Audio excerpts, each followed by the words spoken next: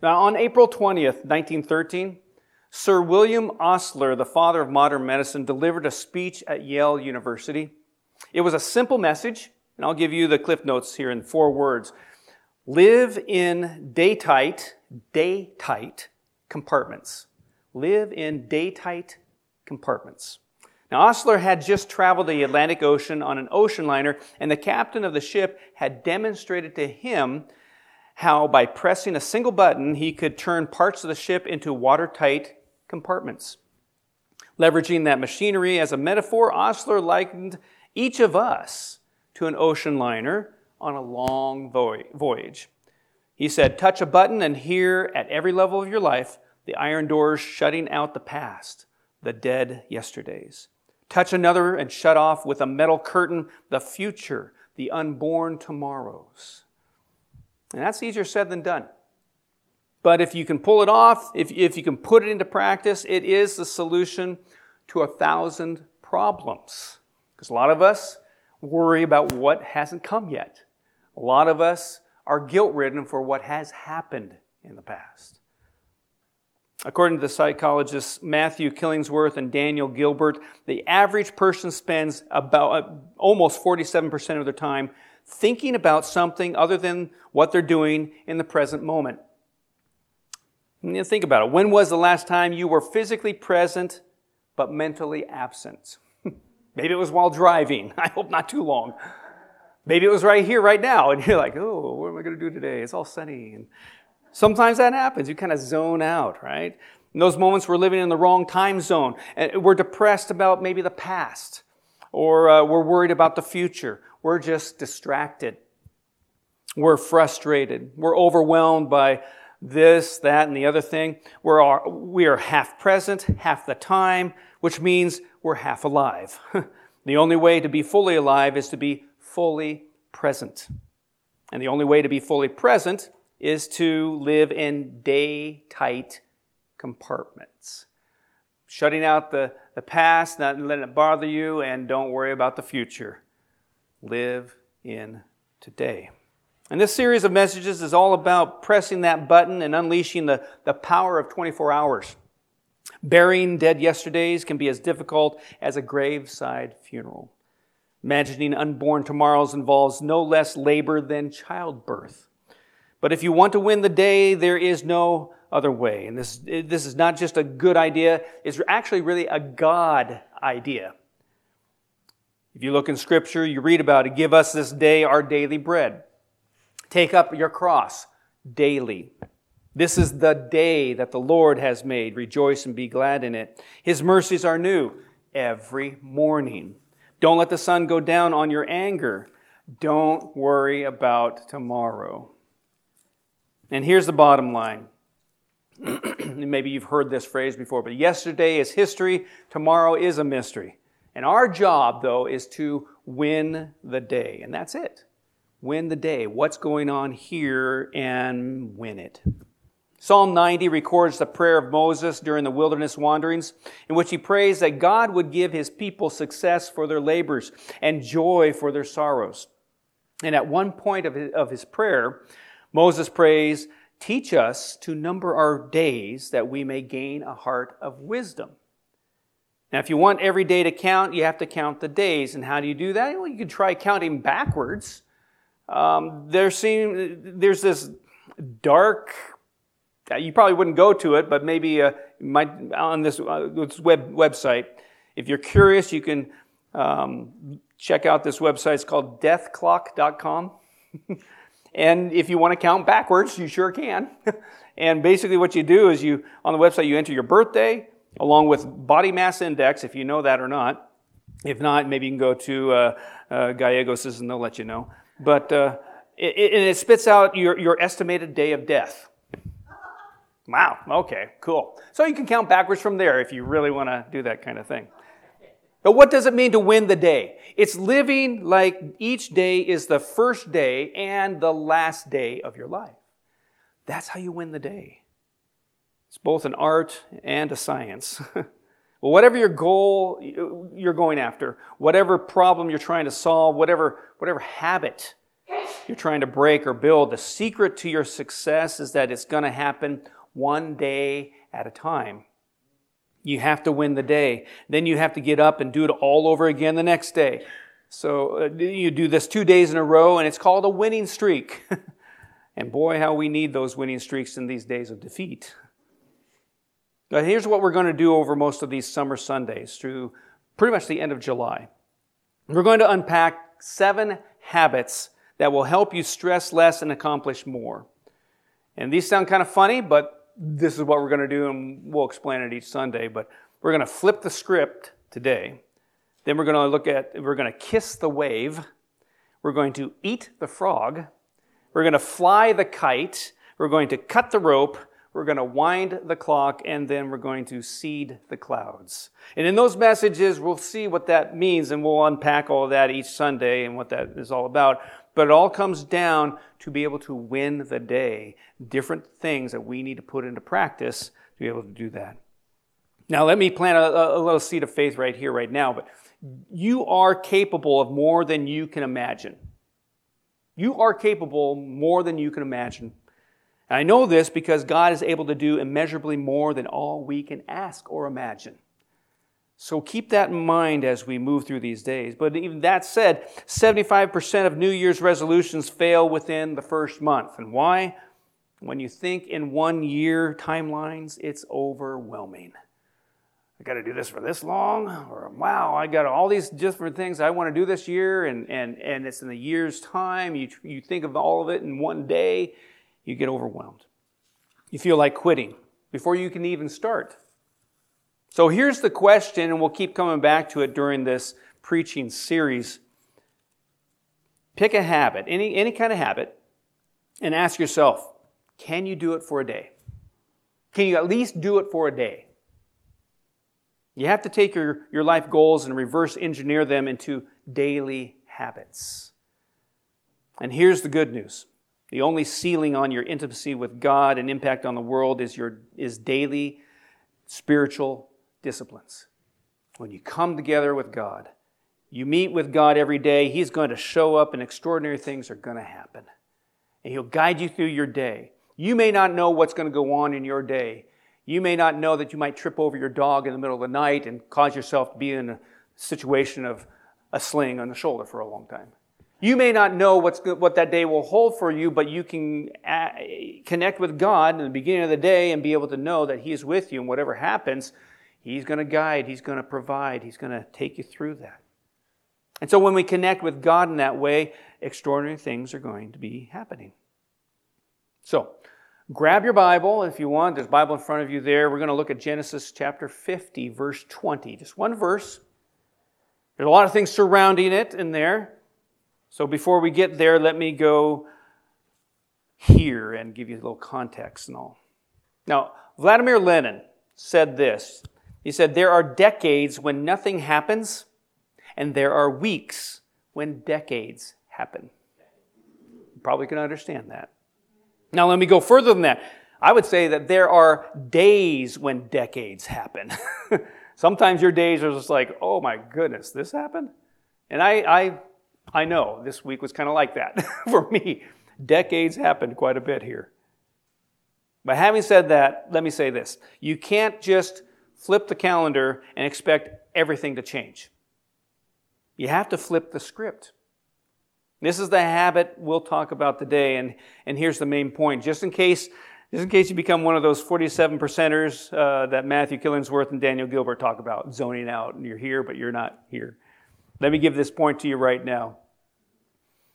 It's this, though we may not like the story we have developed throughout our lives, we might not enjoy that throughout our lives and what we've developed there, but God offers us a new story and identity.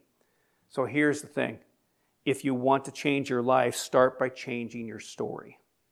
If you want to change your life, start by changing your story. Flip the script. In the science of cybernetics, there are 2 kinds of change. Apparently, there's the first order change, which is behavioral. It's doing something more or less. If you're trying to lose weight, for example, eating less and exercising more are steps in the right direction. First order change can facilitate a quick fix. But second order change passes the test of time. Second order change is conceptual. It is mind over matter. And that's where the magic happens. Everything is created twice. The first creation is mental, it's internal. The second creation is physical, it's external. And everything was once a thought that includes you. You don't just bear God's image. You are His idea. You are His workmanship. You are a unique expression of God's imagination. He created you inside and out. Special, different, unique, with all the different abilities that you have and all the different beauty marks and all the different scars. To see yourself as anything less, though, is to believe a lie. God created you. You are His workmanship. And there never has been and never will be anyone like you. And that's not a testament to you. It's a testament to the God who created you. The significance is this: no one can worship God like you. No one can worship God for you. No one can serve God like you or for you. You are unique in that way. You do that. When we tend to think of habits as external exercises that increase proficiency or productivity, it's practicing the scales on the piano. It's practicing skills. Those external habits will pay dividends, no doubt. I mean, Steph Curry hits three-pointers because he practices them quite a bit. But the biggest return on investment are the internal habits that no one sees. Those are kind of like the high leverage habits. It's your internal monologue. What's going on in your mind. It's the way you explain your experiences to yourself. It's the stories you tell yourself day in and day out. On average, about 60,000 thoughts fire across our synapses every single day. 60,000 thoughts. And according to a study done by the Cleveland Clinic, 80% of those thoughts are negative. 80% of those thoughts are negative. We got a problem. And the problem is our stinking thinking. And Scripture tells us, as a man thinketh in his heart, so he is.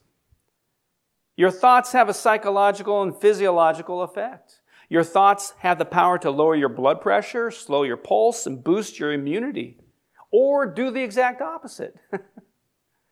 And of course, there's some external things that happen that cause you to do that. Influences around you. Maybe 10 negative phone messages in 2 days. The battle is won or lost in the mind. Either way, the stories you tell yourself are far more important than the situations you find yourself in. That's when and where and how we flip the script. So, with all that as a backdrop, let's look at Genesis 50, verse 20. It's towards the end of that book, it's the first book of the Bible. And let me set the scene here as you take a look at that verse. So, when Joseph was a teenager, he had a dream that his brothers would one day bow down to him. He makes the mistake of telling his brothers about this dream, and his brothers fake his death and sell him into slavery. So life goes from bad to worse. Joseph ends up in prison for a crime he didn't commit. And if anybody could have played the victim card, it would be Joseph. But this isn't the story Joseph narrates to himself. So long story short, really long story short, Joseph interprets Pharaoh's dream. Pharaoh puts his signet ring on Joseph's finger and makes him second in command. 13 years after selling him into slavery, his brothers come knocking on his door, begging for food because of a famine in the land. In Genesis chapter 43, verse 28 says his brothers bowed down before him. I can only imagine what Joseph must have thought and what he must have felt. It's a day when decades happen. The vision he had at 17, the vision that went off the rails, the vision that took a wrong turn, that vision that seemed so far away, the vision that doesn't seem possible, that vision is fulfilled in this moment. This is the day, again, when decades happen. So, Genesis chapter 50, verse 20 is like a time-lapse video. Joseph looks back on all the ups and downs, all the pain and suffering, all the twists and turns, and this is what he says. You intended to harm me, but God intended it for good to accomplish what is now being done, the saving of many lives. May God give us a 50-20 vision in many ways. But let me make this as simple as 1, 2, 3 here. If you want to flip the script, you have to get 3 things. First, you have to know your name. Secondly, you have to fix your focus. And third, you have to change your story. Know your name, fix your focus, change your story. So, you got to know your name. More than a century ago, Charles Horton Cooley, founder of the American Sociological Association, said, and you have to listen to this, I might have to read it again. It would be up on the screen, you could see it.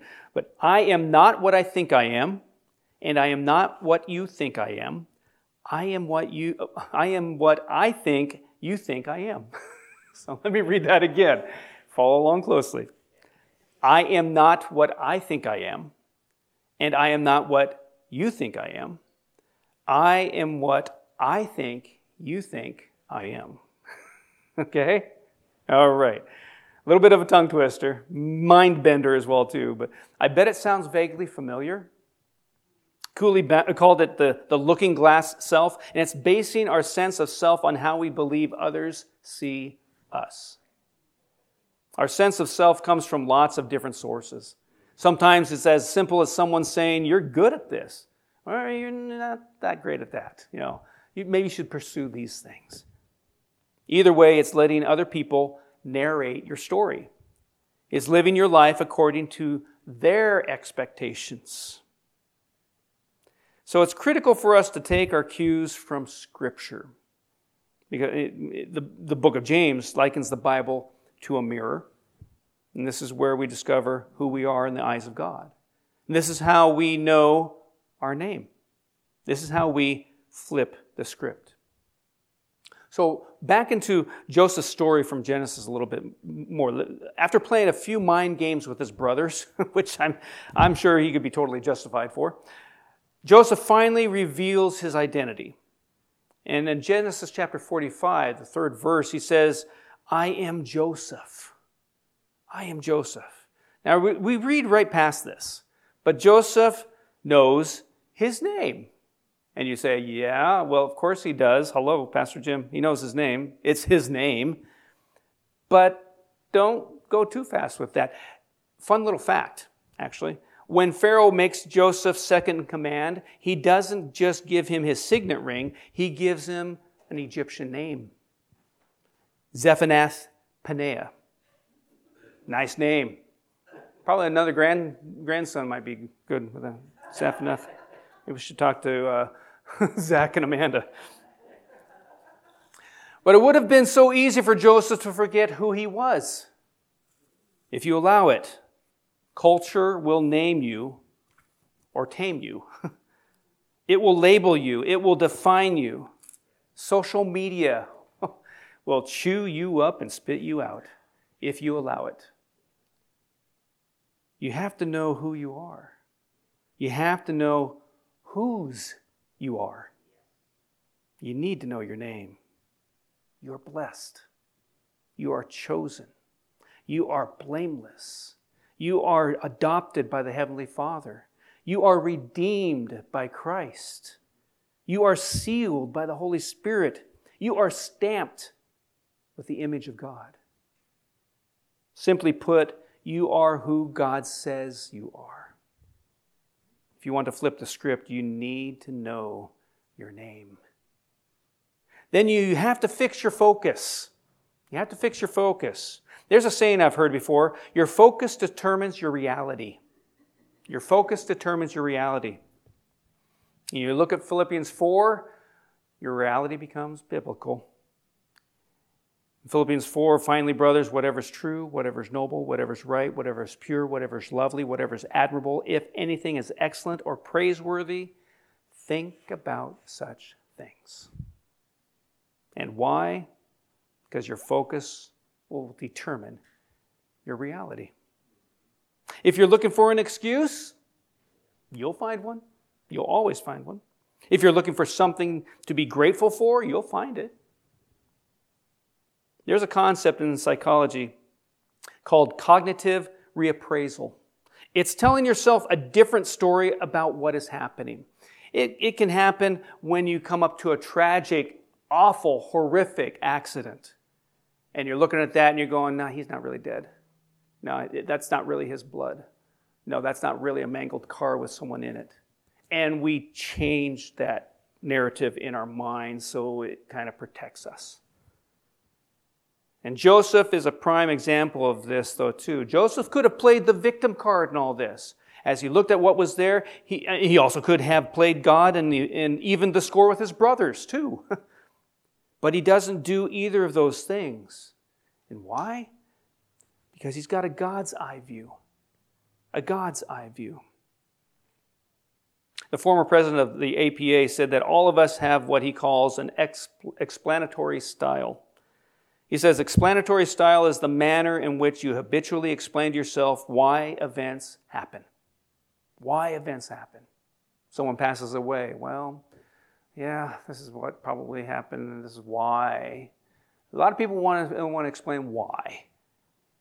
A lot of people want to know why. And it's those explanations, not the experiences themselves, that make us or break us. And what's Joseph's explanatory style? It's Genesis chapter 50, verse 20. You intended to harm me, but that isn't where I'm going to focus my energy. God intended it for good, saving of many lives, and that's where I'm going to focus my energy.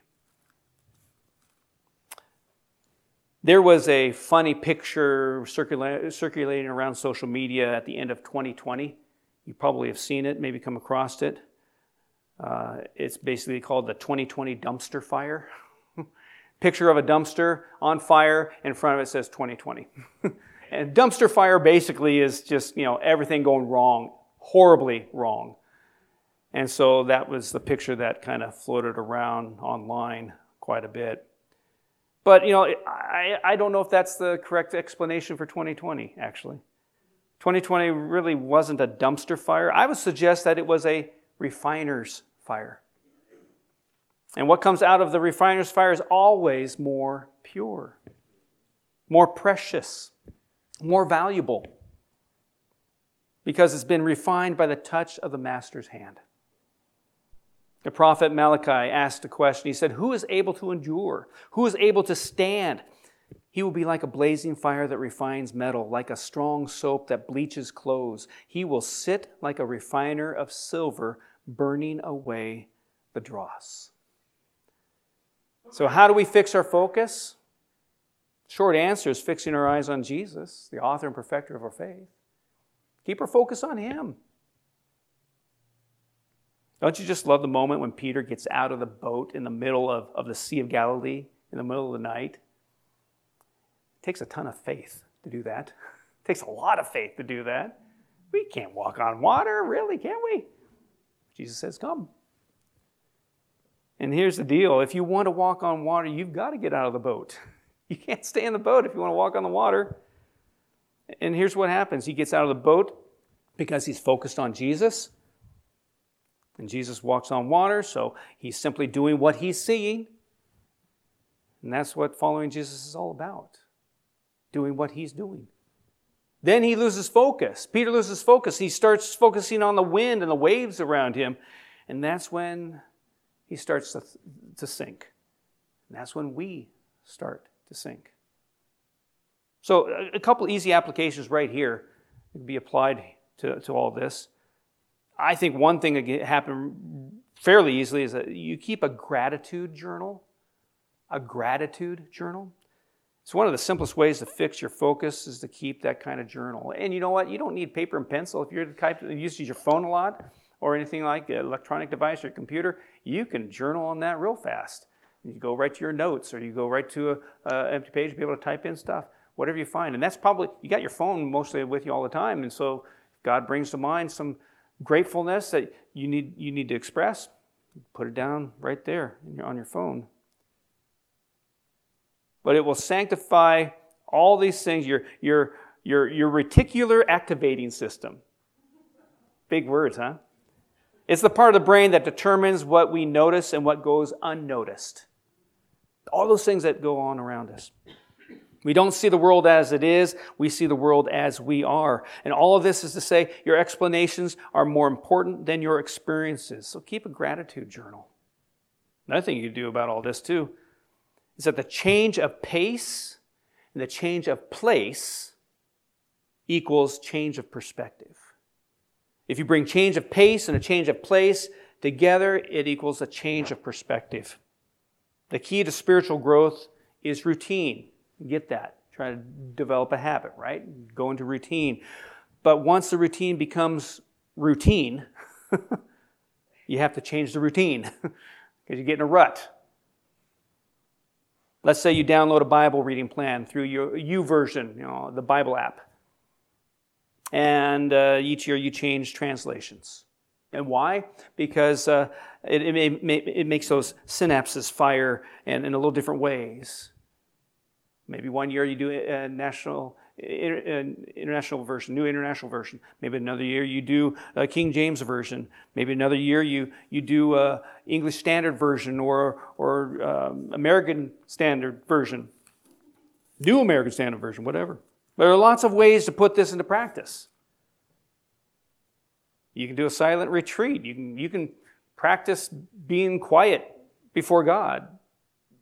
And fasting is a fantastic way to flip the script to get your focus back on God. A third application, real quick about this, is read old books. Read old books. Really. There used to be a bookstore on Powell Boulevard called not Powell Books. It was called the Bible Bookstore or something like that. Old books that authors had made, and I found a lot of good ones over there, and then they closed. I don't know why. Well, a lot of Bible bookstores did that back in the day and went online. But I've heard it said, if you want new ideas, read old books. Want new ideas, read old books. And Phyllis is nodding her head quite a bit, being a librarian over there, says, yeah, there's a ton of books I can offer you. And no book is older, no book is better than the Bible. It gives us a God's eye view.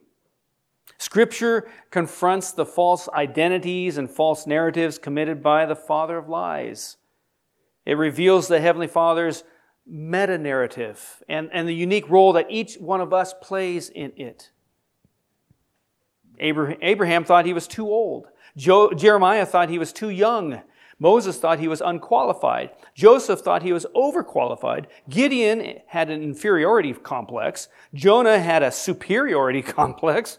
Peter made too many mistakes. Nathaniel was too cool for school. Paul had a thorn in his flesh. And King David was the runt of the litter. None of that matters. None of that matters. Who you are is not the issue. What really matters is whose you are. 2 Corinthians chapter 5, verse 17, if anyone is in Christ, and the new creation has come, the old has gone, the new is here. You are the apple of God's eye. You are God's workmanship. You are more than a conqueror, and nothing can change that. It is what it is. It is who you are. And during times of crisis, we need to get a word from God. We need Scripture. We need Scripture as it's our plumb line. It's our anchor line. It's our lifeline. Which brings us then to the third thing about flipping the script. You have to change your story. You have to change your story. According to a study done by Emory University, the best predictor of a child's emotional well-being is not getting them into a great school. It's not giving them lots of hugs and kisses, although that study you probably have heard of before as well. It's not taking them on a pilgrimage to Disney World, and it's not watching Pixar films or anything like that. According to these researchers at the Emory University, the number one indicator of emotional well-being is a child knowing their family history. A child knowing their family history. What went on with Grandma and Grandpa? Where did I come from? How did I get here? What is my ancestry? All the people who get on that website to try to find out where they've come from, that website's been booming quite a bit. And here's what I know for sure. All of us are born into someone else's story. Every one of you, born into someone else's story. You were born into her story. I was born into my mom and dad's story.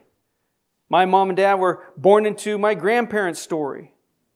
For better or for worse, all of us are born into someone else's story. And here's the good news. As children of God, when we get grafted into God's family, we get grafted into God's story. And this is huge. Scripture becomes our script. This book is our backstory, and our lives become the rest of the story. You are the fifth gospel. You are Acts 29. You are Revelation 23. You are the only Bible some people will ever read. And the question is this: is your life a good translation? And here's how it works. You surrender your life to the Lordship of Christ. You can do that right here, right now, at any time. You give the author and perfecter of your faith complete editorial control, writing your story. And he begins writing his story in you and through you. In Judaism, those who followed a rabbi had four responsibilities. First, they would memorize his words. That's how we get the Gospels. The second responsibility was adopting the rabbi's unique interpretation of Scripture. So it was called the rabbi's yoke. We call it the Sermon on the Mount. And the third responsibility is imitating the rabbi's way of life, what he did. And we'll come back to that in a moment here. And the fourth responsibility was discipling others the way you were discipled. You learned from someone who taught you about God, and now you're going to turn around and teach someone else about God, discipling them, teaching them what it means to be a Christian and walk in God's ways. It's basically Paul saying, follow me as I follow Christ. But that third responsibility, imitating, it's one key to habit formation. There is a form of acting called method acting. It involves taking extreme measures to get into character. It's a thing of legends in Hollywood, apparently. Dustin Hoffman went 3 days without sleep to prep for a scene in Marathon Man. Meryl Streep learned Polish and German for Sophie's Choice. Christian Bale lost 60 pounds to play an emaciated insomniac. Jamie Foxx glued his eyes shut to play Ray Charles. And Leonardo DiCaprio slept in an animal carcass while filming The Revenant. Sometimes these actors can get kind of crazy with these things. But if you think about it, discipleship is method acting. Now, not in the way of acting like, okay, that's what I am here, no, I'm not that way over here. I'm not talking about hypocrisy. But the process is taking our cues from Jesus. We love like Jesus. We think like Jesus. We pray like Jesus. We treat people like Jesus did. We learn what he did and get into his personality, what he did. Do that long enough and you become like Jesus, which is the ultimate goal of discipleship, to be just like Jesus. Here's a simple theory of spiritual maturity. It's real simple. When you first encounter a verse of Scripture, it's nothing more than a theory. I remember this as I was reading King James Version when I first was trying to figure some things out, and I wanted to learn a little bit more about stuff. And so some of those verses that came by, I was like, okay, well, prove it. What does that mean? And so they're kind of nothing more than the theory. And so you have to test that theory by putting it into practice. And so you read Scripture and you go, okay, this says this, and let's do this. Let's see what happens. Then that theory becomes your testimony. Maturity is testing God's Word. Maturity is that theory becoming our testimony, who we are. Remember that signet ring Pharaoh gave to Joseph? It gave him full authority. And we have the full backing of the King and his kingdom, the King of Kings. We have to operate in that authority. We have to exercise that authority in our lives as well. This is our script. We are those method actors learning from Jesus, all that he did, walking in his steps and following him closely. The theory becomes reality, and when it does, it becomes our testimony. If God did it before, he can do it again. And anybody can follow Jesus, no matter what. So if you're not satisfied with your story, or if you do not find fulfillment in the way you have lived your life up to this point, you're not alone. A lot of people who are disappointed. We all write a story with the lives that we have built, but it's not necessarily the story God has for us. When we find discontentment or disappointment, dissatisfaction in our lives, it's usually due to being unhappy with the way our story is unfolding. And it begins with, well, I wish I could. I wish I would have. The good news, however, is that God wants to rewrite your story. God wants to flip the script of your life, give you a new name and a new story. When we tap into that God-given identity change, we discover a life changed for the better. Seeing God work in us, and it begins by allowing him to take hold of that pen, take hold of that typewriter, take hold of that computer and start typing in what he sees for our story. Allowing him to do that. Giving him permission to take care of what needs to be written next. And that's the process. That's the point in time where you go, okay, you got this, Lord. Here's the pencil. Start writing right away. And I'll follow whatever you want to write in my story. Because it's yours. It's about total surrender to Christ and what he wants for you. Total surrender of your life to him. The ups and downs, the bruises, the bumps, the good times, whatever it is, it's all given to him. Whatever he wants to bring you through, you know that he will be there to bring you through it. Because you've given total reign to him, and he's going to write your story. Just hold on tight. It's going to be a great story if you let him write it. I'm going to pray, and we'll have a worship team prepared to lead us in a couple songs. Let's pray. Lord Jesus, thank you for this time together, and thank you, Lord, for opening our eyes to the fact that if we're not very content with how our life story is going, then we need to flip the script. We need to let you take control and allow you to write the story in our lives. And Lord, there are a number of things that we can be responsible for. We can do our part, but Lord, we can only do so much. We need to, at some point, give over control to you. Because if we try to do it all on our own, we're just going to fail.